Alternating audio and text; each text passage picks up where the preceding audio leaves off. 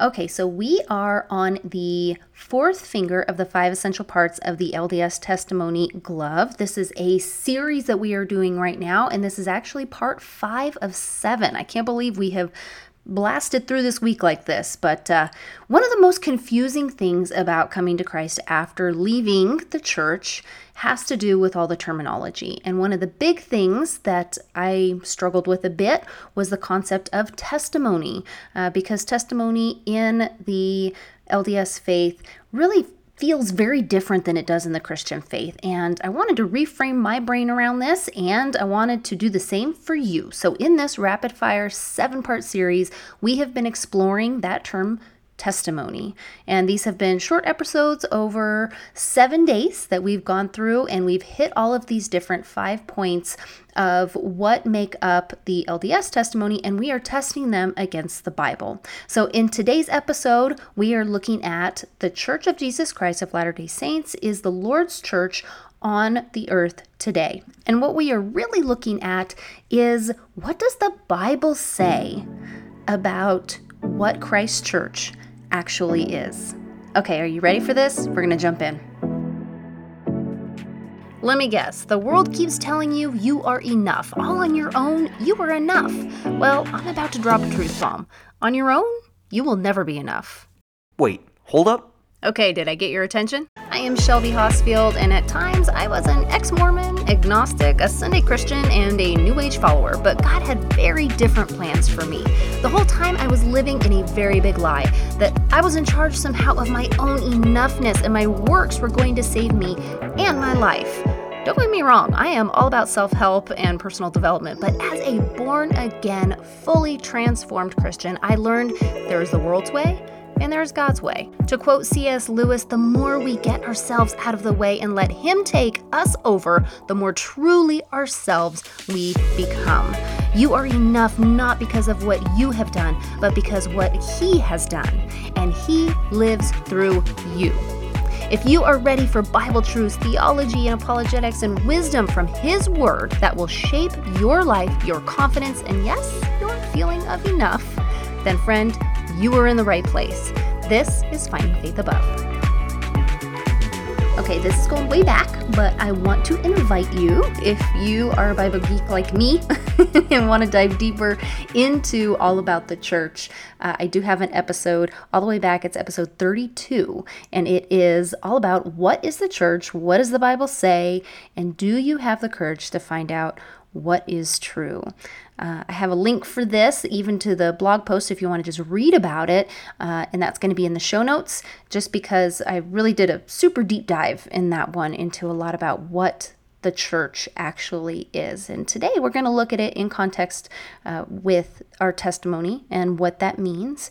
In this series, we have looked at the 5 essential points of what a testimony is supposed to include in the LDS church, that's the Mormon church, and we are doing this because here's the truth. Everything when it comes down to God must be tested against the Bible. Why? Because the Bible is God's honest word. That is our truth as Christians. And if we want to know if something is true, we want to hear it straight from God Himself, not our feelings. We cannot rest on our feelings. We pray and He speaks through His word. And I know sometimes this can feel a little, like I carried this whole idea with me that the Bible was not all truth. Even after I left the church, I totally believed it was had been corrupted through the years and all that stuff and all that junk. And after doing so much more research into it all and just diving in, I feel very, very strongly against that now. In fact, that's a big part of my testimony, is my journey through kind of getting through that part as well, and really trusting the inerrancy of the Bible. And one of the things that really helped me with that, there is a beautiful documentary called When God Speaks, and you can just see it on YouTube. It's free. It's so cool. If you have a hard time finding it, if you also wanted to grab the resource library that I put together, I have a whole bunch of videos on there about the Bible and the trustworthiness of the Bible. If you wanted to grab that, that's going to be in the show notes as well. So you can grab that and just start learning about how amazing and trustworthy and truthful and how cool the Bible really is. So can we trust the Bible? Heck yeah, for so many reasons it is crazy. So go listen to episode number 65. I do a real deep dive into that on that episode. Can I trust the Bible? Here are 8 reasons why. That's a great episode if you are kind of struggling with this a little bit. So all scripture is breathed out by God and profitable for teaching, for reproof, for correction, and for training in righteousness, that the man of God may be complete, equipped for every good work. That's 2 Timothy 3:16. So now that we have that established, that God's word is what we need to go to for truth, what does it say about church? So we're going to read what Colossians 1:15 through 20 has to say about Jesus and who he is to the church. And I just love this. He is the image of the invisible God, the firstborn of all creation. For by him all things were created, in heaven and on earth, visible and invisible. Whether thrones or dominions or rulers or authorities, all things were created through him and for him. And he is before all things, and in him all things hold together. And he is the head of the body, the church. He is the beginning, the firstborn from the dead, that in everything he might be preeminent. For in him all the fullness of God was pleased to dwell, and through him to reconcile to himself all things, whether on earth or in heaven, making peace by the blood of his cross. Amen. And if Jesus is the head, then who are we to the church? That's the next question that we need to ask. Let's see what the Bible has to say about that. We are looking at 1 Corinthians. Again, this is chapter 12, and this is going to start on verse 12. The human body has so many parts, but the many parts make up one whole body. So it is with the body of Christ. Some of us are Jews, some of us are Gentiles, some of us are slaves, and some are free. But we have all been baptized into one body by one Spirit, and we all share the same Spirit. Yes, the body has many different parts, not just one part. If the foot says, I am not a part of the body because I am not a hand, that does not make it any less a part of the body. And if the ear says, I am not a part of the body because I am not an eye, would that make it any less a part of the body? If the whole body were an eye, how would you hear? Or if your whole body were an ear, how would you smell anything? I always think this is so funny that this is actually the Bible. They're talking about ears and ears. It's just funny. Anyways, we're going to keep going.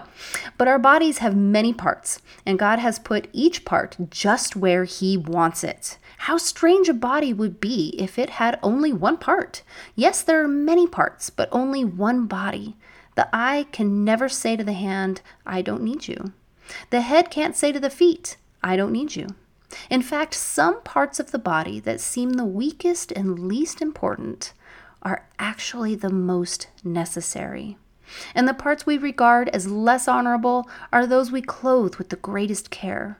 And we carefully protect those parts that should not be seen, while the more honorable parts do not require this special care. So God has put the body together such that extra honor and care are given to those parts that have less dignity. This makes for harmony among the members so that all the members care for each other. If one part suffers, all the parts suffer with it. And if one part is honored, all the parts are glad. All of you together are Christ's body, and each of you is a part of it. Okay, so let me ask you, if Christ is the head, and we, the people, the believers, those who have come to Jesus, are the body of Christ, and that is his church. So let me ask you, does Christ's true church seem to be a place with walls? Does it have, from what we just talked about how everybody has their special position as followers of Christ, is there a man-made appointed hierarchy in that? We're actually going to talk more about the gifts of the Spirit tomorrow, because that ties right into this. It's all going to make a little bit more sense, and it's really going to, I think, hit home a lot more. Okay, so Bibles for America says, when we believed in the Lord Jesus as our Savior, we were brought into a living, organic union with Him. This is just like a branch that is in union with a vine. In this union with Christ, we were sanctified or set apart unto God for His purpose. By being joined to Christ, we believers were sanctified and made the constituents of the church. That is when we believed in Him. That's when that happens. Although it may be very common to hear questions like, what church do you go to? Or what church do you belong to? Today, we've seen from these verses that the church isn't a place we go to or something we join. The Bible shows us the church is the called out ones who have believed in Jesus Christ, those who have been joined to Him and sanctified unto Him through faith. We're going to read real quick in 1 Corinthians 1:2. This is where Paul is actually addressing the church in Corinth at the time. I am writing to God's church in Corinth, to you who have been called by God to be His own holy people. He made you holy by means of Christ Jesus, just as He did for all people everywhere who call on the name of our Lord Jesus Christ, their Lord and ours. Okay, guys, so this is going to make even more sense tomorrow when we kind of dive into this a little bit more and go back through all the different pieces that we've talked about over these last few days. But I want you to know this. Know this right now. As followers of Jesus, as believers in our Lord, we already are the body, and Christ is the head, and we are the church. As followers of Jesus, friend, you are already part of the only truest, most beautiful church there could ever be. All right, friends, so after you are done listening today, I want you to go to findingfaithabove.com/get-the-resources like I talked about so that you can go watch that beautiful documentary. It is going to just knock your socks off. It is gorgeous. So go ahead and do that. Remember, it is findingfaithabove.com/get-the-resources, or you can also just click on it. It's the first little thing here in the show notes. And then also remember, this is day 5 of 7. So we still got a couple days left of this series. So if you have just wandered here, this is the first time you are listening, go back to episode 88 and you can follow along. And then if you want to send this to a friend and finish it off with them, that would be amazing. And I'm so happy that you're here, and I'm so happy that you are listening, and I really truly hope that this is helping you to reframe your brain around all of this stuff, and also to help you to just build that testimony in just amazing, beautiful, beautiful ways. All right, I hope you guys are not melting wherever you are. I'm here in the West. It's 1,000,000 degrees. And I guess if you are in other parts of the country, I really hope and I pray that you guys are all safe, because I know that rain is just insane as well. Okay, I will talk to you guys tomorrow.